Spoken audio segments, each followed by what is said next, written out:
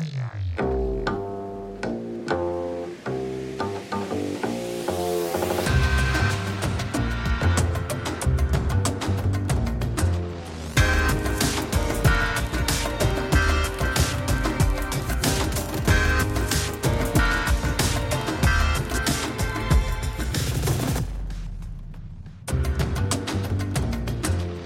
quick, you're about to hear part 2 to this episode of Climate Mayhem.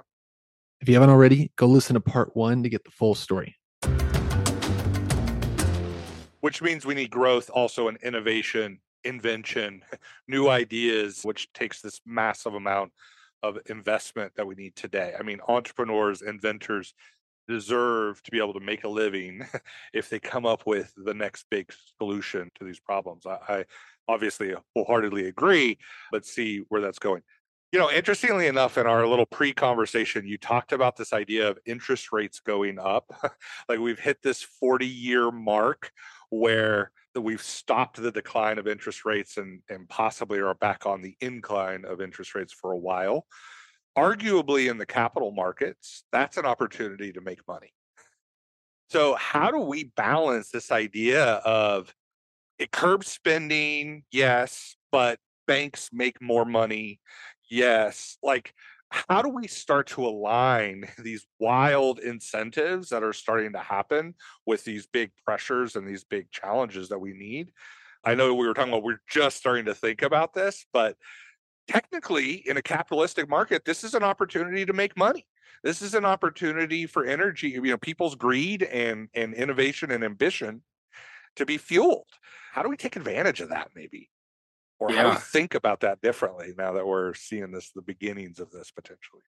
Yeah, to kind of add some context to that, a lot of the kind of analysts that I follow are talking about like 2022 being the beginning of somewhat of a potential new era where for the past 40 years, we've had like interest rates have been, considerably higher than right now at different times, but they've been on a general sloping downward trend from kind of the 1980s up until the present. And that with the COVID crash of interest rates, or like kind of the dramatic drop in them with the Fed's response to say like, oh my God, the world's falling apart, let's make money as cheap as possible so we avoid like the greatest recession ever, that could actually represent the nadir of that process, and where we would potentially see, especially now with inflation basically becoming an issue for the first time since the 1980s, that we would actually see that the Fed start to take more of an approach to keep interest rates maybe not consistently going up, but at a consistently higher level rather than a downward trend that we've been getting. And that downward trend has led to, had a lot of focus. You could argue this is like why we had the tech boom of the 2010s was because it was like pretty hard to get a return, the type of returns that like large investors were looking for outside of kind of risky or higher bets. You'd go further out on the risk curve to be able to get access to those type of returns. So it's going to be a pretty interesting question. I mean, if that's true that we're entering somewhat of a brave new world when it comes to interest rates that we haven't seen in the last 40 years in an inflationary environment, I could see ways that could be bad for the climate movement, or if you have cheap capital, there's generally more of it, and we just need lots of capital. Like that's just like and in the invention phase, or the big idea phase, you need cheap capital, right? You need capital that someone's willing to risk now for big future returns. But if I can make a crap load more money on just putting it in, something safer, right? They may not take that bet. Yeah, exactly. Because interest rates are so high, I may not take that risk, right? Yeah, that's an interesting. Yeah, or you'd have to structure it differently. Right. In that regard, I think some of the things that could be favorable for this is growth industries are not going to go away. It's not like the VC industry is going to dry up and go away. It might have fewer dollars plug into it, but with the tech layoffs that are happening right now, like that's going to be one of the best things for ClimateTech, because all these people are being like, all right, well, my golden handcuffs just came off. So to your point of the needing to invent and build, you have all these people that are kind of this massive flood of new talent that is kind of coming into us and saying like, all right, that's the shove out the door that I needed. I think that the other thing too is it's going to be interesting to see what happens in energy markets, because about 1/3 of historic inflation has been due to the rising cost of extracting fossil fuels. And this makes sense when you think about it. Fossil fuels is the proverbial fruit on the tree being plucked, for being picked. You pick the lowest hanging fruit first, which is Yeah, the yeah. the easiest to access, the easiest to find, the easiest to mine. This is why things like horizontal drilling and fracking, which are much more expensive ways of doing it, but like we're able to, that's much higher fruit at the tree than like the type of oil we were getting in 1920. Mm-hmm. And so that kind of rising cost of extracting this like ever more expensive, more complicated types of oil and fossil fuels has been passed down through the rest of the fossil fuel powered economy, which is the economy up until Yep, this point. totally. Renewable energy, on the other hand, is not an extraction problem. I mean, it slightly is for certain resources like silicon, but it's Right. fundamentally a manufacturing problem. And then like a Mm-hmm. land use and transmission problem. And those are And solvable. a They storage actually, problem. yes, and then a storage problem. And all of those kind of have the opposite, where I was listening to a Bill McKibben podcast, and he just like put this really well, where when we extract coal versus like when we extract lithium for a battery. So you blow off a mountaintop and you like pull out a bunch of coal. To use it, you light the thing on fire that you pulled out, and it goes away. And then you have to go Interesting. find more of it. Versus Yeah. with lithium, you put it into a battery and you use it again and again and again and again and again Right. for like Right. 20 years. And then there's better and better technologies to like recycle it and refresh it to use it Right. again. So Interesting. it's why a lot of kind of renewable energies in this world of technology, like that type of powered future, could be either much less inflationary or in some ways potentially deflationary, as you could have the lowering costs of energy from what it's historically been coming in. So I know it's a bit of a Yeah, long-winded no, it was a answer. long-winded question. It was this future thinking, and I think kind of relevant to what's happening right now question. I think it's going to take a lot more exploration. On this note, though, as we were thinking through Carbon Collective and what you're building, I think arguably most of these wealth investors, whether it's this future of high interest rates or wherever we end up going, their goal to some degree is to be this like, control a huge group of assets, right? A massive amount of money. You become this market maker where you're driving decisions and movements. How does Carbon Collective not get a billion assets under management and not become evil? That's a great question. You had talked about what's a question I never been asked before, and that's one of them. Yeah, thinking out loud, it's kind of there's like a baked in assumption there of, does money or power fundamentally corrupt? Yep. Do we all turn into like Darth Vader, basically? Right. Right. From that. I think like what's interesting here is that we're not starting from this perspective of what we're doing is fundamentally at odds with making a lot of money. Mm-hmm. It's instead saying like, we believe that over the long term, this is going to be a way to deliver outsized returns. Mm-hmm. And that in doing so, and that building our brand in such a way of what do people know that they're coming to Carbon Collective for, the more that we stray from that, the more that I would expect that our clients leave and say bad things Interesting. about us. And that could be Yeah. like Yeah. very Yeah. negative Yeah. to Yeah. what we're Yeah. doing. It's Absolutely. like I believed in this company and now I don't anymore. And I actually Yeah. feel betrayed by them. And just the Yeah. threat of that potentially happening, like that would be very materially bad for Carbon Collective. And so Yeah. I think that there's somewhat of a natural check on what we're doing by not saying we're a BlackRock or who are trying to please all people and all things, but we're a Carbon Collective. We're trying to have a very clear goal on what we're doing and a very clear method of doing it. I think it actually makes it much easier for even your everyday investor to say like, hey, you're not living up to what you said you'd do in Mm. this way. Mm-hmm. What's up with Mm-hmm. that? And if we don't respond Nice. well to that, then I think we pay the price as a business.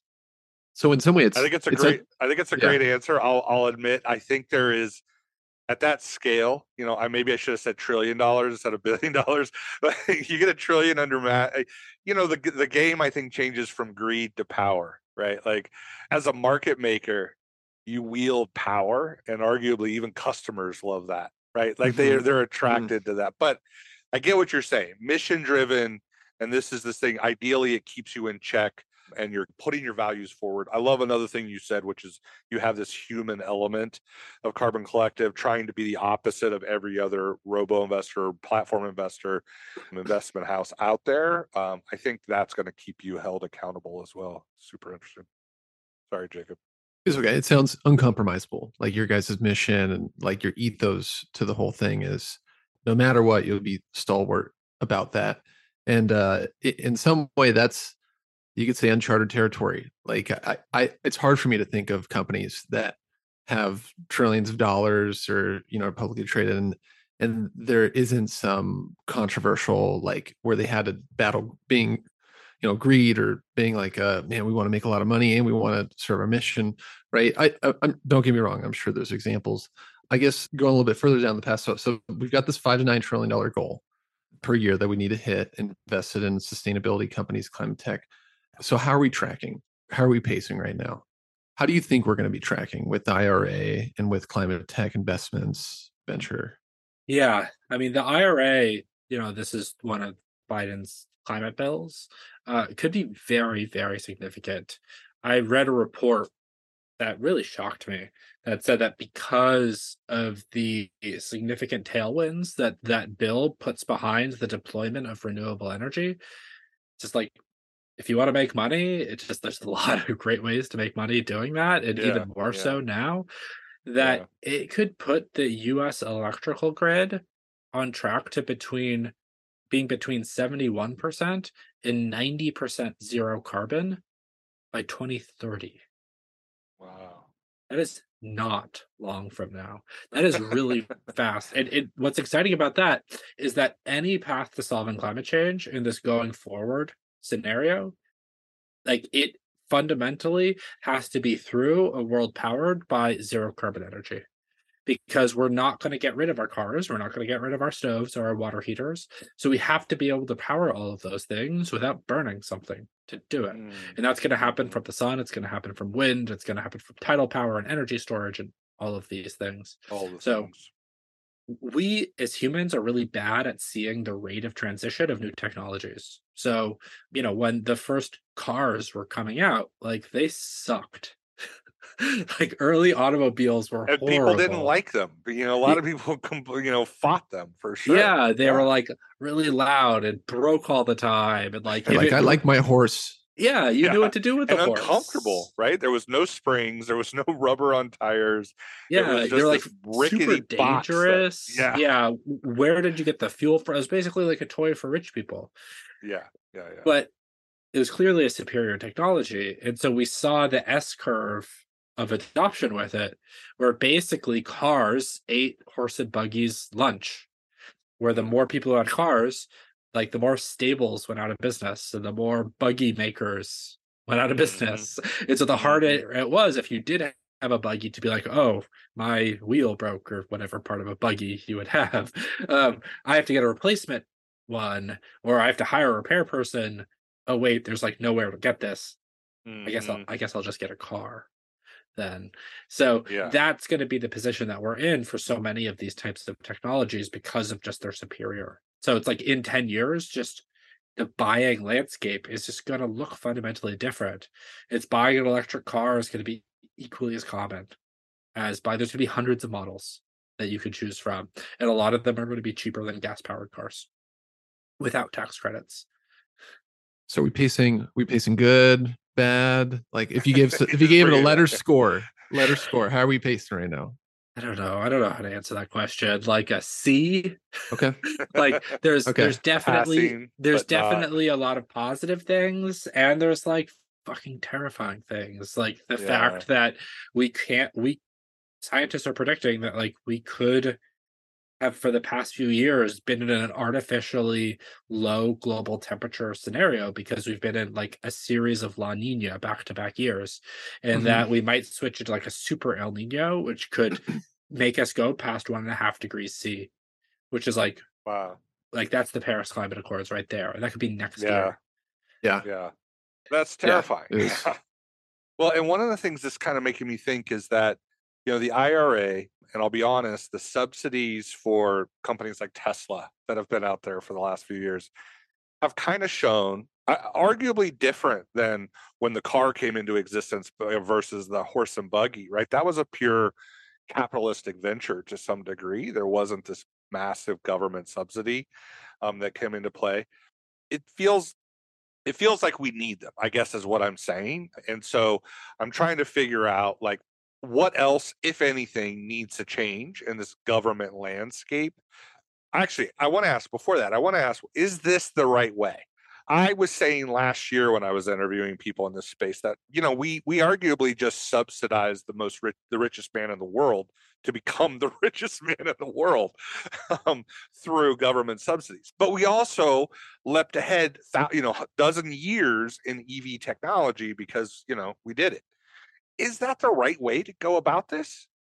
It depends on what you look at as what is right in Right. this.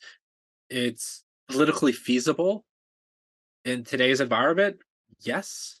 We have not seen, to go back to the gas stoves analogy, the government has power to ban things and restrict Sure. things. Like, I can't Sure. buy a bazooka as much as I wanted to. I can't legally buy one, or a nuclear bomb.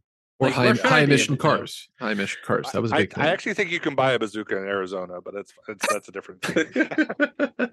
but you get my point. Like we Yeah, have a set precedent, and we can all go to these extremes of, well, of course the government should allow that. And so if the government, and we've had the example of California saying like by 2035 you're not going to be able to like sell high emitting cars. There's like different ways that governments could do that, but we could be much stricter with that. You could put like big carrots and also big sticks to like fund the transformation of different economies for it, so, or different industries. So it's not like we passed the IRA and it's like great, like it's like, oh my god, we got something, and that something is actually pretty good. But we could have gotten so much more. It's just when we look at this political landscape, this was kind of set up in some of the original renewable energy credits, that the tax credits that were in solar and wind, which really allowed that industry to take off. We've just seen that the government saying we're going to give you credits to the private market, but we're not going to like come in with like really onerous restrictions outside of that. That's the best way to get things across. The ways that governments could come in further is, especially in the electrical system, is around transmission. It is really hard to build transmission electricity transmission lines in the US right now, and that is just going to be super needed, as we have all these places that are really good for solar that aren't well interconnected with the rest of the grid and stuff like that. We give a lot of rights to landowners in that case, and there's a lot of red tape. I mean, that's why it's hard to construct anything in the US really with that. So if there are ways that the government can accelerate the passage of those type of things, which is, you have Joe Manchin right now calling for like, we need permitting reform for pipelines. And for gas, oil pipelines, it's the same thing that is needed for things like transmission lines. And there's a part of me, like, I don't know, I want to look at the numbers, but a part of me is like, maybe we have to say it'll be for both, and then just trust that the gas pipeline, like, they just won't have as many customers for the gas that's going through that in 10 years from now, and just let the kind of the market and the superior economics play themselves out here. But if we were taking climate change as seriously as we should, like if the response was going to be an A+, it would be worldwide bans and transitions away from fossil fuels, like in a very aggressive fashion, with a mass training and for the people being affected by it.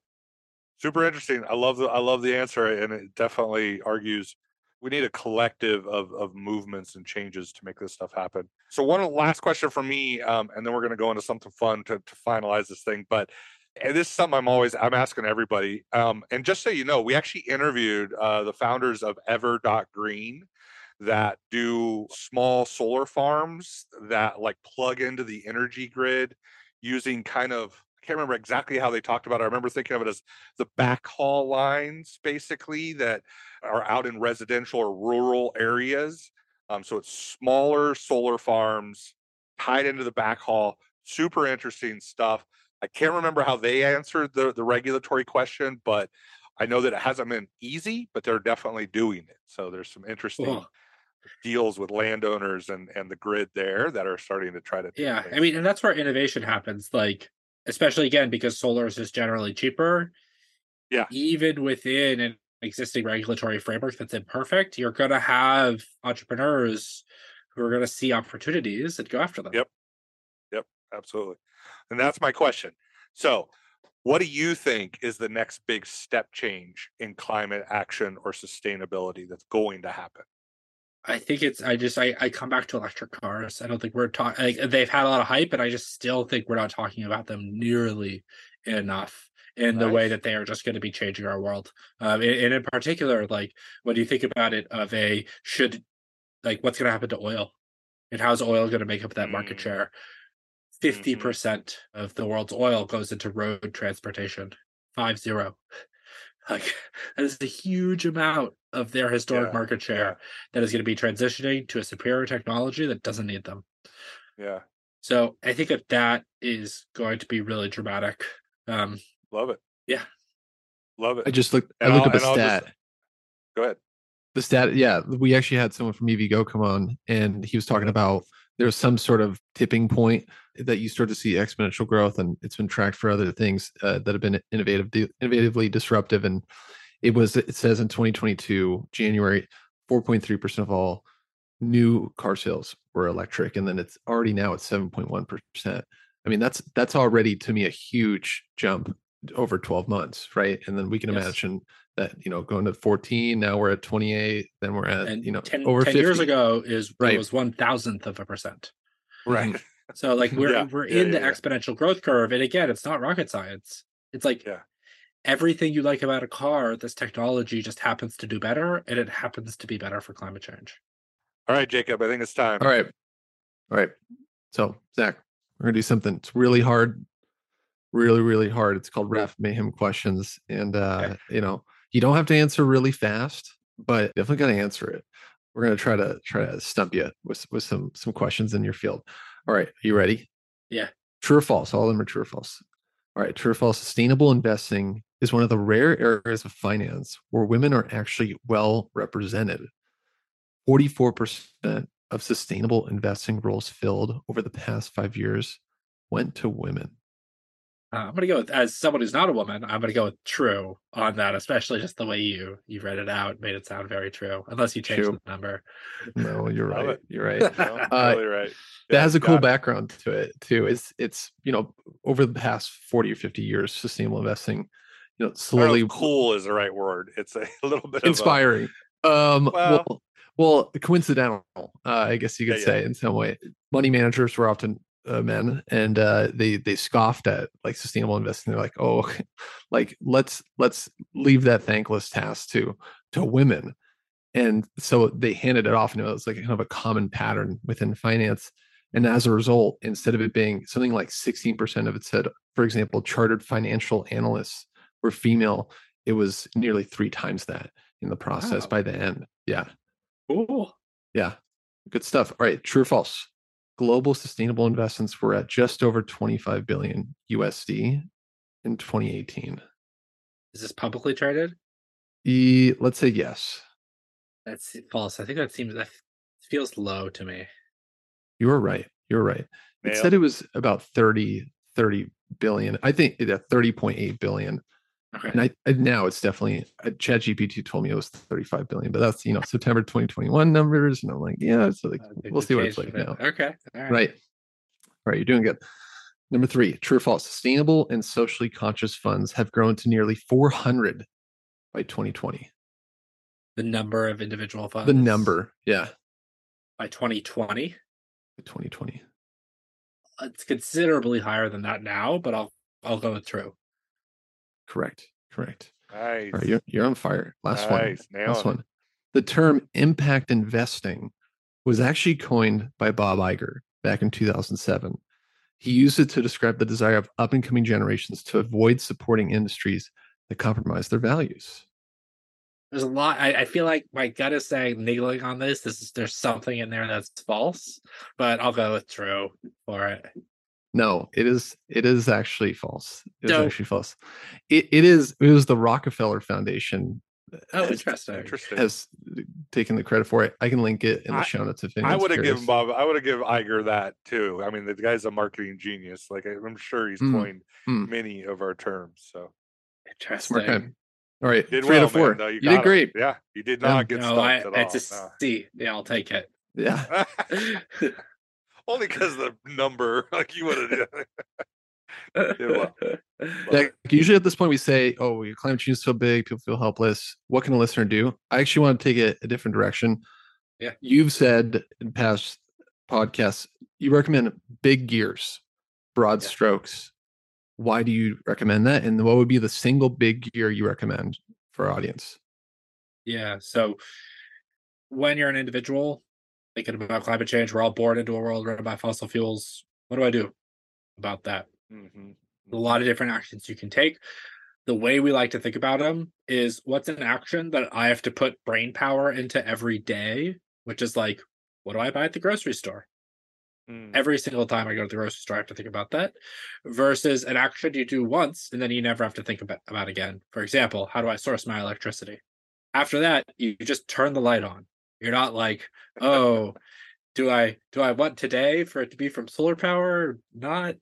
And so to us, when as a way of kind of a hierarchy of thinking about those types of actions, we generally like to say start with that latter category of the questions that you can pick up, and they're not necessarily easy. It's easier to just be like, well, I'm not going to buy the chicken today, the grocery store. But once you make the really big question, the bigger change, then you're just living your life.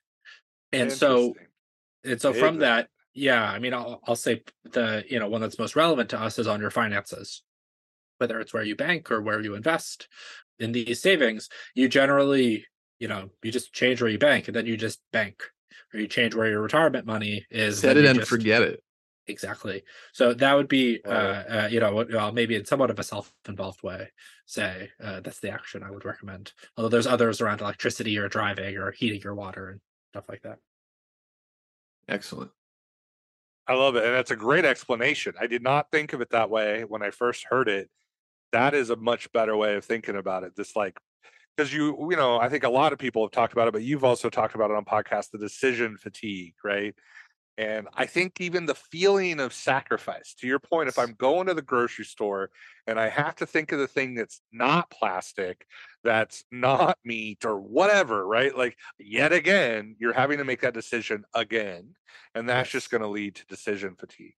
Huge. And so, yeah, those set it and forget it, those big one-time purchases, big one-time decisions, then you can live your life. Powerful. I think it's a great way of thinking about it. I dig it. And it's not that you shouldn't do the little ones. It's just do the big ones first. Yeah. Yeah. Well, and Jacob's our question has always been, what's the one thing that anybody can do? Let's do one. Let's just make it a big one that you don't have to think about again. I like it. That's a great way of thinking about it. On that note, we want to end with where we can find you, and I'd love for you to go ahead and give a plug around Carbon Collective and investing there. We talked about a lot of cool things. I'd love to land on using Carbon Collective, the platform, how people can get involved, and how they can find you. Perfect. Yeah. If you're an individual or family that is looking for help, particularly with your retirement savings, but anything like that, we're real people who work on, as you can tell, like the real questions of sustainable investing. So if you're looking for that type of help, you can go to carboncollective.co.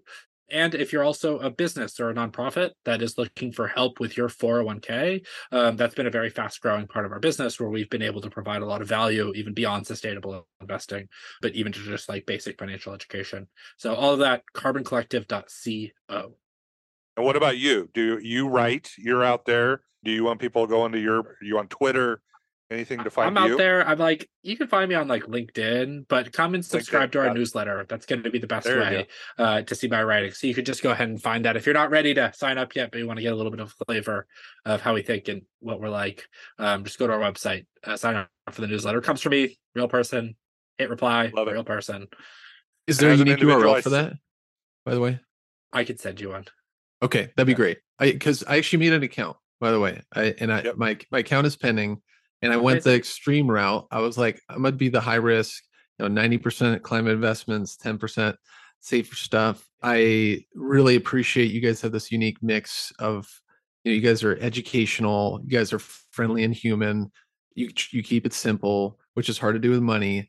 I'm still arguably going to be making money because I am making that bullish bet on the future and climate tech and innovations doing better. And then you guys also have this kind of nice mix of, through talking to you so much, like it is progressive. It is like, I like the climate activism part. That's radical. Thank you. I guess I just wanted to say thanks. And I'm really loving what you guys are doing. I'm definitely excited to have my account be open. So honored to have you as a member. And how was that experience, Jacob? So what'd you do? You went to carboncollective.co. It You was sign up? ridiculously easy. It was like easier. I have a wealth front. It was even easier than that. Along the way Nice. they capture some structured data, but it's like very just like one question at a time. I don't have to share a ton of information. It doesn't take me, 20 minutes. I swear the whole thing took me maybe like 7 minutes. And then you guys are working with a company called Altruist, so it's kind of a seamless experience of it. It's like, Yep. You have Carbon Collective as the face, and then Altruist is the actual process system, and then Altruist syncs up with Carbon Collective. So then you would ultimately, I think, log into Carbon Collective where you get kind of that like, you want to keep on educating yourself and you want to go see how your account's doing and be in touch with the mission of things. I think it has that nice chemistry together. Amazing. Amazing. Love it. This has been so fun talking with you guys. Yeah. Thank you so much for having me. It's been a blast.